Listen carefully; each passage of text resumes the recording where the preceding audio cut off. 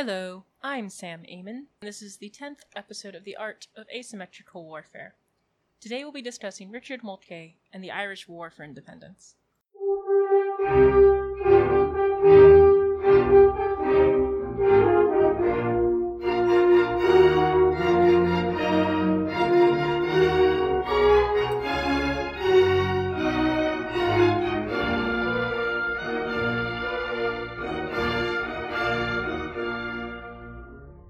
Before we begin, I want to reaffirm that this podcast supports Black Lives Matter.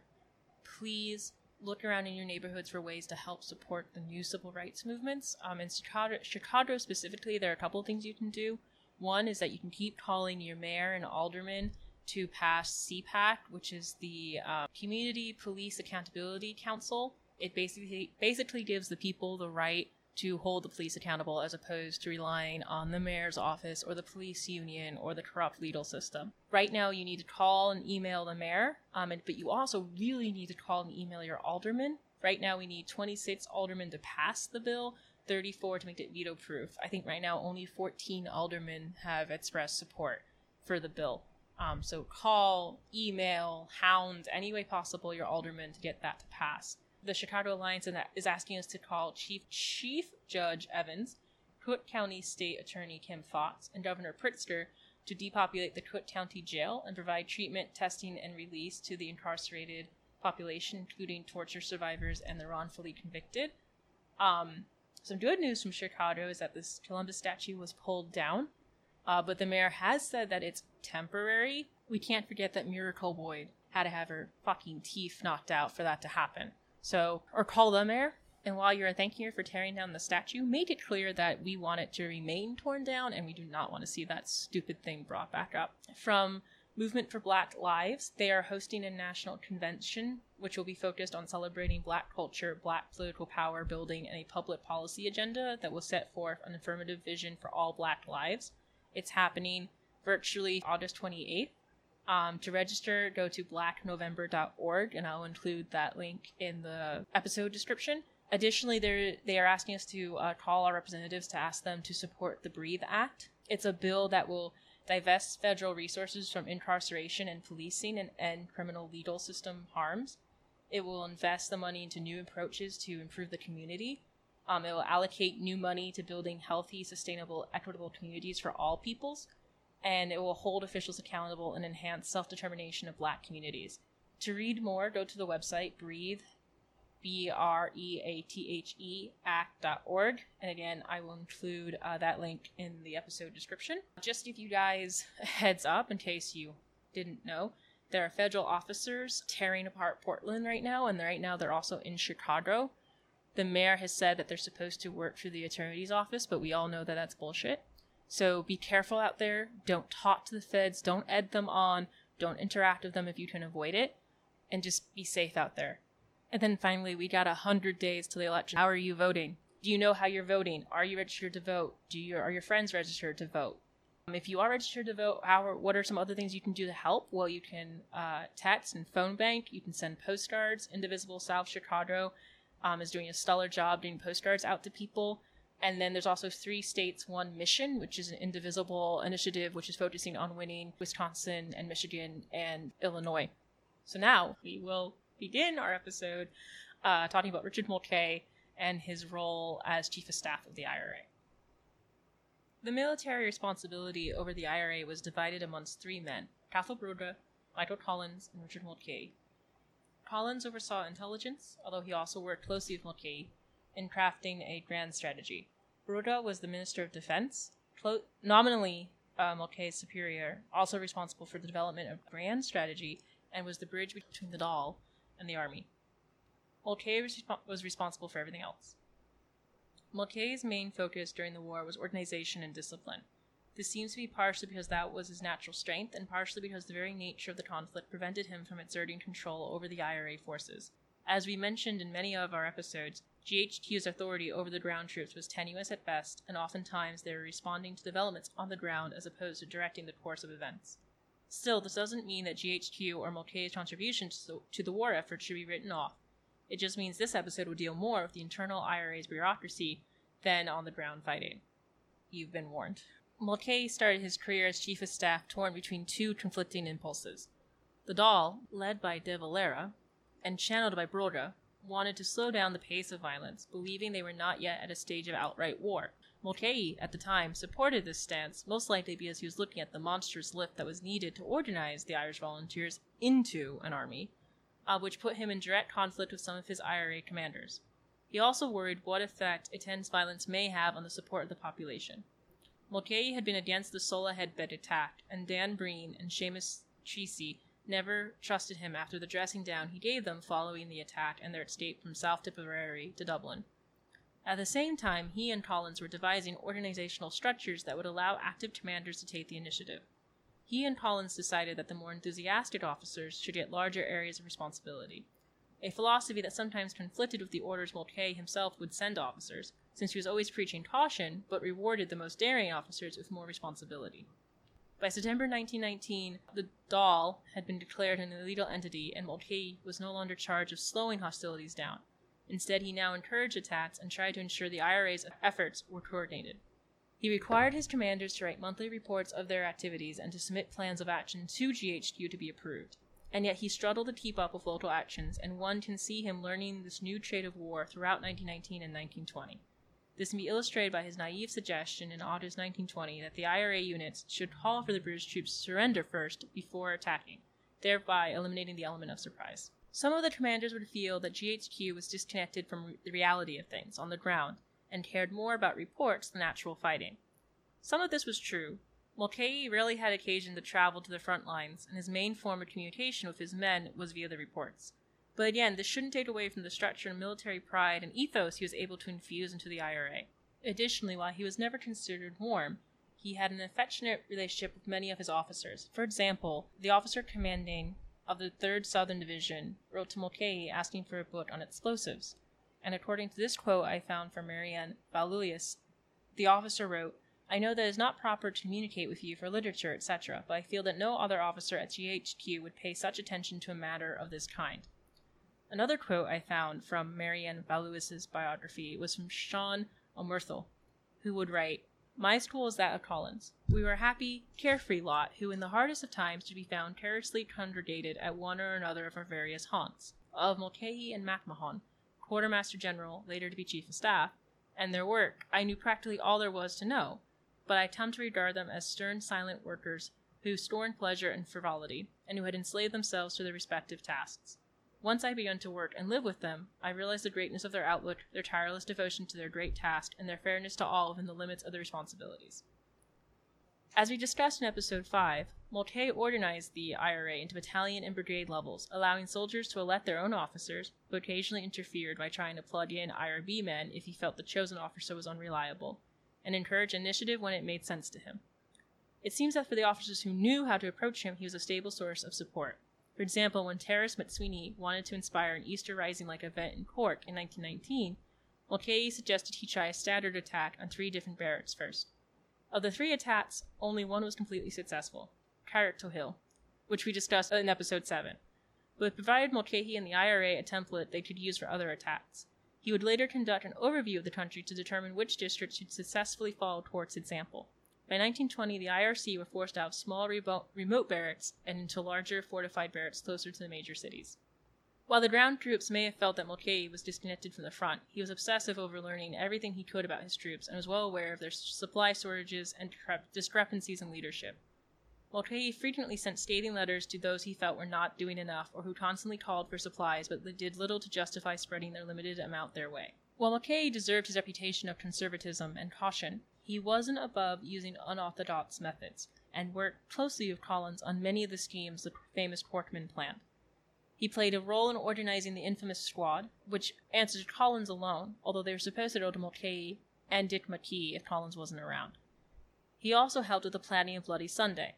Collins, Mulcahy, and Brodra would handpick the targets, and then Mulcahy was charged with finding men from the Dublin Brigade to assist the squad in assassinating 14 suspected British agents on November 21, 1920. The attack ended in tragedy when the British retaliated by attacking a local football match, killing 14 and wounding 60, and when the British officers in the castle murdered Dick McKee, Connor Clune, and Peter Clancy. Mulcahy also supported the incineration of more than 300 evacuated RIC barracks and 30 income tax offices in the early 1920s. And once the flying columns proved themselves successful, he supported it wholeheartedly. We talked about the flying columns in episode 5, but a basic overview is that they were small units, usually no more than 20 men, and they would perform 2 kinds of attacks: auxiliary and independent attacks. Auxiliary is when a flying column was assigned to a battalion as extra support to local operations already taking place. Independent was when a flying column would conduct an immediate action and delay was considered fatal. The type of independent attacks including harassing small military and police stations, pillaging enemy stores, interrupting communications, and eventually ambushes. The columns became an elite and coveted unit, and they were always on the run and relied on local and battalion support. While all of this was going on, Mulcahy and Collins were battling with Broda over the idea of an oath of allegiance to the Dáil. We spoke about this in episode 4, but basically Collins and Mulcahy resented political interference about something that to them seemed minutiae. The army had already sworn an oath to fight for Irish independence. Why did it need to take another loyalty oath? Broda, however, worried about the growing military power Collins and Mulcahy were amassing at the time, and seemed to have feared an independent military more than the British. As we've mentioned before, his concerns are legitimate. You never want the political elements to be usurped by the military, and it seems that Collins and Mulcahy may have needlessly hurt relations by resisting Broda arduously. Pedro de Coim, another biographer of Mulcahy, argues that the oath itself wasn't the real bone of contention between the 3 men, but it was really the new constitutional clause which stated that the Minister of National Defense, Broda, in consultation with the Executive Council, shall appoint and define the duties of the headquarters staff. As we've mentioned many times before, Mulcahy, while truly believing that the army was subservient to the state, disliked when ministers interfered with army matters. One can only imagine his irritation growing by the end of 1920 when he and his staff are on the run from British officials trying to control a semi-independent groups of young men with itchy trigger fingers in the Irish countryside, planning assassinations and now having to deal with whatever minutiae the Dáil wanted to discuss. Mulcahy took the threat to GHQ seriously, arranging it so that the whole staff never met. Instead, he would schedule meetings so that 3 members would meet at one time and ensure that members of the entire staff knew what the others were doing so there wouldn't be gaps in knowledge. His precaution did not prevent his own near arrests, and one time he barely managed to escape with his life, but left behind many important papers. This, combined with the increased tempo of the war and the increased demand on his small staff, may have convinced him that the IRA was in need for a reorg. So in 1921, he introduced the concept of the division. As we discussed in episode 5, divisions took command of large swaths of territory. This was to increase the likelihood of brigade and battalion coordination, making the IRA feel like it was growing into a real army, but still allowed and encouraged independent command, especially if something were to happen to GHQ. It also took some of the pressure off GHQ since they could now share some of the administrative burdens with the divisional headquarters. As 1920 progressed into 1921, Mulcahy's issues with Broda grew, with Mulcahy going so far as to cancel Broda's plans to try once again to assassinate British cabinet members. It is hard to decipher when their relationship turned so antagonistic, but it seemed to have been because of Mulcahy's close relationship with Collins and Mulcahy's territorial instinct over the army. As Mulcahy himself wrote, his, Broda's, trouble about me was that I was in a position that he couldn't get at Collins. I was chief of staff, and interfering in any way with Collins or shifting Collins off the staff he had me to deal with. I was just a stubborn kind of understanding rock, because I couldn't see the organization of GHQ staff at that stage changing in any such way that Collins would be moved off it. It could have also been how he coped with stress, as Mulcahy was known to shut down and grow even snippier than usual when under immense pressure. Mulcahy and Collins also got into a row of Austin Stacks over Stacks' handling of the police force. Mulcahy didn't want good IRA men siphoned off to fill its ranks, and one can imagine Collins worried about how it would affect his own intelligence and enforcement monopoly over Dublin. Then Liam Melns was recalled from America and forced onto GHQ staff, and Mulcahy was at wit's end. Later in life, Mulcahy would blame the tensions on De Valera and his own difficult relationship with Collins. As 1901 progressed, a split certainly occurred when De Valera, Broda, and Stats on one side, and Collins and Mulcahy on the other. But how much of this was purposeful on De Valera's part is hard to assess. It can be said with certainty that De Valera's attempts to send Collins to the U.S. and to launch a raid on 4 courts didn't ease relations or tensions at all. The men would compromise and raid the custom house instead, costing the IRA 80 men captured and 5 men killed. But we can't ignore the fact that there was also a real power struggle over control of the IRA. Whether Broda's concerns about Collins' potential takeover were legitimate or not, they were convincing enough to get De Valera, Stats, and Mellows involved.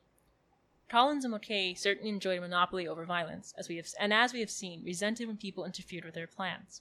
I don't think this suggests that Collins and Mulcahy were seriously planning to challenge the Dahl's power. Mulcahy's later actions suggest that this would be against the very core of his character, but it does suggest that they knew the Dahl were weak in a guerrilla setting, that real power lay in their hands, and that the Dahl's interference was more of an annoyance.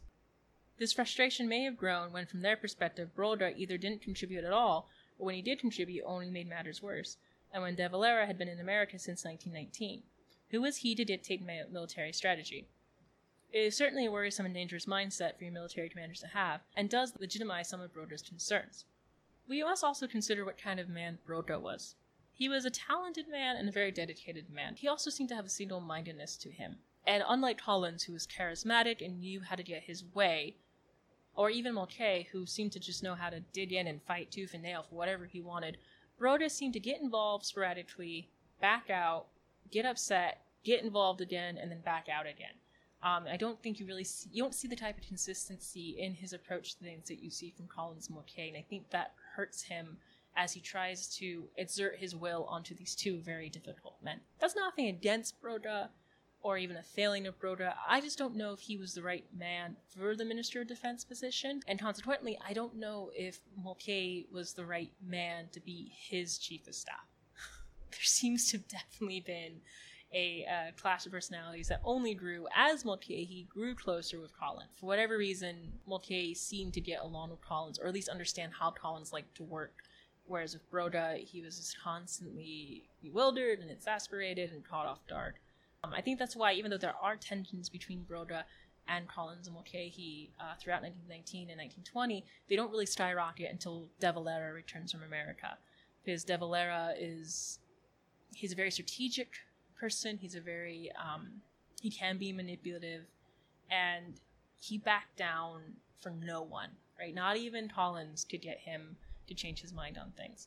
But we also have to look at Mulcahy's relationship with Collins, because a lot of the tension, like Mulcahy himself wrote, seems to come from the fact that Broda didn't have a good avenue at Collins because Mulcahy put himself between the two men. Now, whether he did that voluntarily or he just did that because of his position, he still sides with Collins in the end. It seems that the two men worked well together because they crafted somewhat strong boundaries. Mulcahy's role was to organize and support the men on the ground, while Collins would gather intelligence and prompt direct action. At times they would be in sync, and at times Mulcahy would be urging caution while Collins was urging action. There was also tension between Mulcahy and members of the squad, tensions that Mulcahy seemed content to rely on Collins to resolve, but would later bite both men in the ass during the Civil War and beyond. At the end of the day, Collins and Mulcahy may not have had a close, warm friendship, but they had an effective, crisp business relationship, where Mulcahy trusted Collins with his life and the future of his country. And Collins trusted Mulcahy to deal with internal and external pressures and make sure the IRA didn't fall apart. While it certainly seems that Mulcahy admired Collins more than Collins admired Mulcahy, we cannot say that Collins was completely dismissive or distasteful of him. He knew he had a man he could count on in Mulcahy, and that was all that mattered. Another element we must consider in the fraying relationships between the three men was the effect stress was having on everyone. By 1921, the British were deploying their own flying columns, and the IRA were finding it ever more difficult to launch their own attacks. Collins' headquarters was raided in May 1921, and both the Dahl and GHQ made preparations should either body be arrested or killed en masse. On top of that, Mulcahy was facing the grave truth that the IRA were growing more brutal, and he was dealing with more and more cases of reprisals, assassinations, and executions. In the end, he gave permission for retaliation against British troops and British supporters, but only as a counter-reprisal, and he encouraged acts of arsons against houses that were used by the Black and Tans and auxiliaries. He issued an order threatening all who associated with the enemy with death. There would be a court inquiry, and there were different levels of punishment depending on the level of association, the highest punishment obviously being execution. The sentences were to be ratified by the brigade commanders, and reports were submitted to the Adjutant General. Mulcahy was to be informed of all rulings, and he retained the right of final authorization in cases that needed a ruling from GHQ. He also took the responsibility for the executions of spies. This is particularly interesting considering his questionable decision to use executions during the Civil War, which we'll talk about in another episode. Women spies proved to be a bit difficult for him, as he didn't want to execute them, so they ended up either taking or destroying their property. Mulcahy never issued an official statement regarding the shooting of prisoners of war, even though he was aware it happened frequently, and his good friend Liam Lynch pressured him to make it an official policy. A truce was declared on July 11, 1921, but that didn't solve any of Mulcahy's problems. Instead, things grew exponentially more difficult. First, there was the issue of Austin's Stats. In March 1918, the Deputy Chief of Staff position was held in reserve for Stats. After he escaped Strangeways Prison, Manchester, in October 25, 1919, he took the position, but then resigned in 1920 to commit to the Department of Home Affairs. Then, in 1921, Stats assumed responsibilities of the deputy position again, even though Mulcahy no longer wanted him in that position. Instead, he went over Broda and Stats' head and appointed Eowyn O'Duffy. Broda responded by asking to recommission the members of the army, basically creating a new army, including a new GHQ, and he gave Ginger O'Connell the responsibility of chairing a commission on defense. He also cut Mulcahy out of all treaty negotiations. Mulcahy stood firm and continued to push for O'Duffy as Deputy Chief of Staff. Broda assured Mulcahy he would retain the position of Chief of Staff, but Mulcahy wanted guarantees that he would be able to form his own staff. He wrote to Collins, who was in treaty land, and Collins wrote back saying that they needed to be an acknowledgement of the work which the old army put in, and that GHQ should have a meeting on November 25th, right before the Cabinet GHQ meeting. During the Cabinet GHQ meeting, civilian control over the army was reaffirmed, but the makeup of GHQ did not change. Instead, Mulcahy was given 3 adjutants: O'Connell, Stats as Deputy Chief of Staff, and O'Duffy as Deputy Chief of Staff, with the responsibility to act as Chief of Staff should anything happen to Mulcahy. Additionally, the full responsibilities of the Chief of Staff was still being discussed. The meeting was a 7-hour-long nightmare for all parties involved. Mulcahy's staff and many officers closed ranks around him, and O'Duffy considered the entire affair a blemish to his honor. It is said that De Valera ended the meeting by shouting, "Ye may mutiny if ye like, but Ireland will give me another army." So even though De Valera could claim victory, it was clear his military would continue to act as it wished. The second issue was the W.G. Robbie affair. Robbie had been an ex-British officer who owned typewriters. These typewriters had once been the property of the British, so the IRA took them. Robbie fired his secretary, thinking she had snitched the IRA, and then he was chased out of Ireland by the IRA. I think this was like 1919, maybe 1920-ish. By 1921, he wanted to return. Mulcahy handled Broda's complaint to Collins, and Broda wrote back claiming that the handling of this case from start to finish displays an amateurishness that I thought we had long outgrown. He asked Mulcahy to take action at Collins. Mulcahy thought he handled the matter fine, so he wrote back to Broda. Broda then demanded that he give him an update on the affair within 24 hours. Obviously, he missed that date, so he wrote another letter to Mulcahy. Mulcahy wrote back, stating, "I consider the tone of your letter of 30th July is very unfortunate." This just further enraged an already livid Broda, who wrote back, "The latter's," which is Collins' memo, "of July 29th was not the result of your note of the 12th, but of mine of July 28th. 16 days later. What good purpose was served by your writing 5 weeks after the event is probably best known to yourself. To me, it seems a further development of that presumption on your part that prompted you to ignore for some months past the duly appointed Deputy Chief of Staff, Stack. However, before you are very much older, my friend, I shall show you that I have very little intention of taking dictation from you as to how I should reprove inefficiencies, negligence on the part of yourself or the Director of Intelligence, Collins, as I have of allowing you to appoint a Deputy Chief of Staff of your own choosing." Exasperated and most likely furious, Mulcahy brought the matter up to Dev. He wrote, "I cannot usefully discuss any matter with the Minister of Defense, and in view of the spirit in which the endorsement of the 7th September is written, I cannot accede to his request to preside at or be present at any meeting of the staff." All of these quotes are from Patriot O'Coin's biography on Richard Mulcahy. Broda gave a half-hearted apology, and Mulcahy rescinded his protest, and then Broda suspended him. De Valera interceded, and Mulcahy and Broda met again, in which Broda supposedly wept in frustration and explained that he could do no wrong, which Mulcahy was supposed to take as meaning he had only the best of intentions. But Mulcahy's problems with Broda didn't end there. In December, right before the treaty debate, Broda dismissed Mulcahy again and replaced him with Stats. Dismissal did not stick. While all of that was going on, Mulcahy and GHQ was using the truce to prepare the army for resumption of conflict should the treaty fail. They were facing the dual problem of broken momentum and extremely lax discipline. They also used the truce to fix their constant lack of arms, despite the British believing this broke the truce. The IRA also recruited during the truce, and they set up official officer training camps and began to replace less than stellar commanders. Mulcahy would always have a bad luck when it came to reorganizing the army. Either that, or he always picked the worst times to do it. While trying to stress the need for discipline, he also undercut his argument by saying that men had to be ready to resume conflict at a moment's notice. This led to deep frustration and anxiety within the men, who were prepared for a war that never came. Since they didn't have a battle or an enemy to take their frustrations on, they had no way of blowing off steam. You would start to see the type of discipline problems that became common during the Civil War, but at the time refused to acknowledge it or felt he couldn't acknowledge it because of the looming threat of a renewed war. People would complain to the president, the cabinet, and Mulcahy about lack of discipline. During these moments, Mulcahy would defend his men to the cabinet while turning over every rock to make sure the accusations were either true or false. However, his constant letters to his officers to investigate every complaint that came through created tension between him and his men.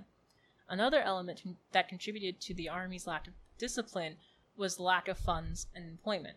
Mulcahy did his best to create sources of income for his men, but could not prevent them from collecting money from the community. Also, the British complained to him about every time the IRA quote-unquote broke the truce. Mulcahy and most of the GHQ would support the treaty. Many people who knew him saw this as an unexpected betrayal and blamed Collins' hold on him. But Mulcahy was, as always, a practical man who knew the IRA's weaknesses better than anyone.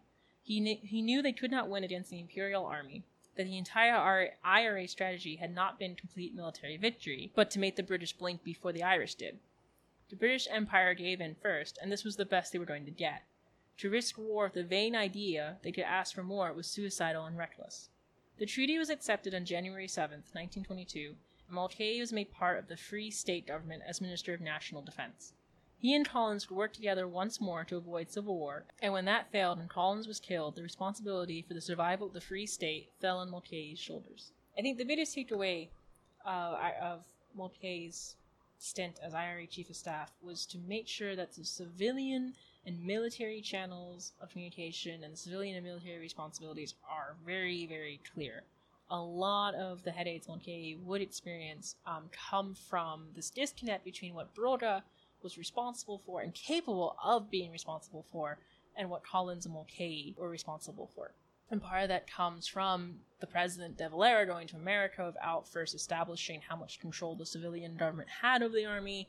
Part of that comes from, I think, Griffith trusting Collins and Mulcahy to handle things, and so he didn't interfere as much. Part of that, like I said earlier, I think comes from Broda's inability to exert his authority. Again, that could be because it's just not something that naturally came to Broda, and it's nothing against Broda. Or it could be that, Collins and Mulcahy were just very difficult people, and you needed a hard ass to keep them in line, and Broda was just not that hard ass. You needed De Valera to come in and try to rein them in, and by then it was too late because you had the truce, and then the treaty, and then the Civil War. I think the second takeaway is how difficult it is to instill a sense of discipline and grand strategy over guerrilla and insurgency forces. And this is something that I just did some research in Central Asia, and it's for a different episode, but it's something that I think that comes up a lot, is this idea of how do you take scattered small units and try to organize them and try to coordinate them, and how do you handle the different conflicting personalities of different commanders, and you have local unit pride, and how do you just kind of meld them and force them to work together, and how do you install discipline, how do you make sure that there aren't excess and violence, and if there is excess and violence, how do you respond to that? And those are all things that Mulcahy was struggling with. I think I need to do more research, but I'd like to really get into the nitty-gritty of what Mulcahy was dealing on a daily basis and what Collins was dealing on a daily basis. And it seems that Collins was a little bit more lenient when it came to excess violence, and when it came to he preferred action over inaction, whereas Mulcahy seemed to have this very sense of this is what we can do and this is what we can't do, and he would struggle trying to enforce that on the local units. And we see that a lot towards 1920 and 1921, as more and more reprisals are happening, as more and more spies are being executed, he's really struggling, I think, with this decision of what does he allow, what does he not allow. And I think there's a sense of, like, what's happening, so I can't, like, prevent it completely. It's already happened, so then what are the measures I can put in place to limit it, how often it happens. And I think the other thing that he was struggling with was, you know, like, Cork is very active. I know Cork is going to be very active. I know, you know, South Tipperary is going to be very active. You know, what is Roscommon doing, right? I don't mean to pick on these regions, so don't come after me. I'm just pulling them randomly on my head. But, like, trying to figure out, I have a finite amount of resources. How do I share these resources? Where are they going to be most useful? And, of course, no one wants to hear that their unit or their region isn't worth the extra, you know, equipment. So how do you handle that? That's what makes it really interesting to me, is his disagreements with Rhoda. Because I think it's very clear that even though he himself is a very prickly person, there should be no illusions that Mulcahy was not an easy person to get along with. He was not an easy person to work with, it seems. He was able to create relationships with commanders like Liam Lynch. He was able to work with people like Terence McSweeney and guiding them towards, like, let's not do an Easter Rising type thing. Let's just focus on attacking a barracks and see if we can handle that first. You know, like, and he worked with Collins, who himself was not a very easy person to work with.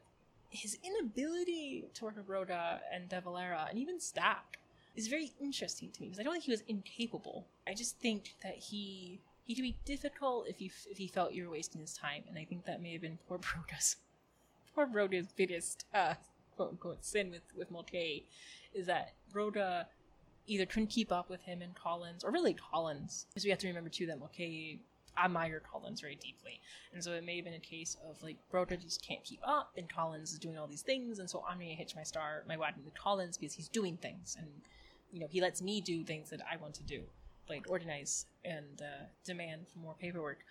But it does seem that Rhoda was just didn't work at the pace that Mulcahy wanted to work, and he didn't bring things to Mulcahy's attention that seemed worthy of being brought up, which again is very interesting to me, because Mulcahy is the only person I know who was asking for more reports to read, and he liked the bureaucratic minutiae as long as it was within a military context, not the political. And I think there's a lot we can learn about this really interesting period, and then in the early 20th century, where it's clear that Mulcahy is trying to build a traditional army. Even though he's fighting a guerrilla war, a lot of his standards and a lot of his requirements fit more of a traditional, regular army.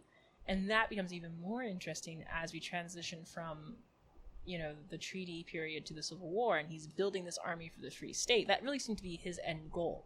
Now, whether he did it that way because, you know, we just come out of World War I, and that's, you know, the template for how you fight a war, because I think the only really major conflict that he may have heard of before World War I that's guerrilla in nature is the Boer War. And maybe he heard about the death of Gordon in the Sudan, but I don't think it's kind of interesting to try to figure out how what access he had to guerrilla warfare.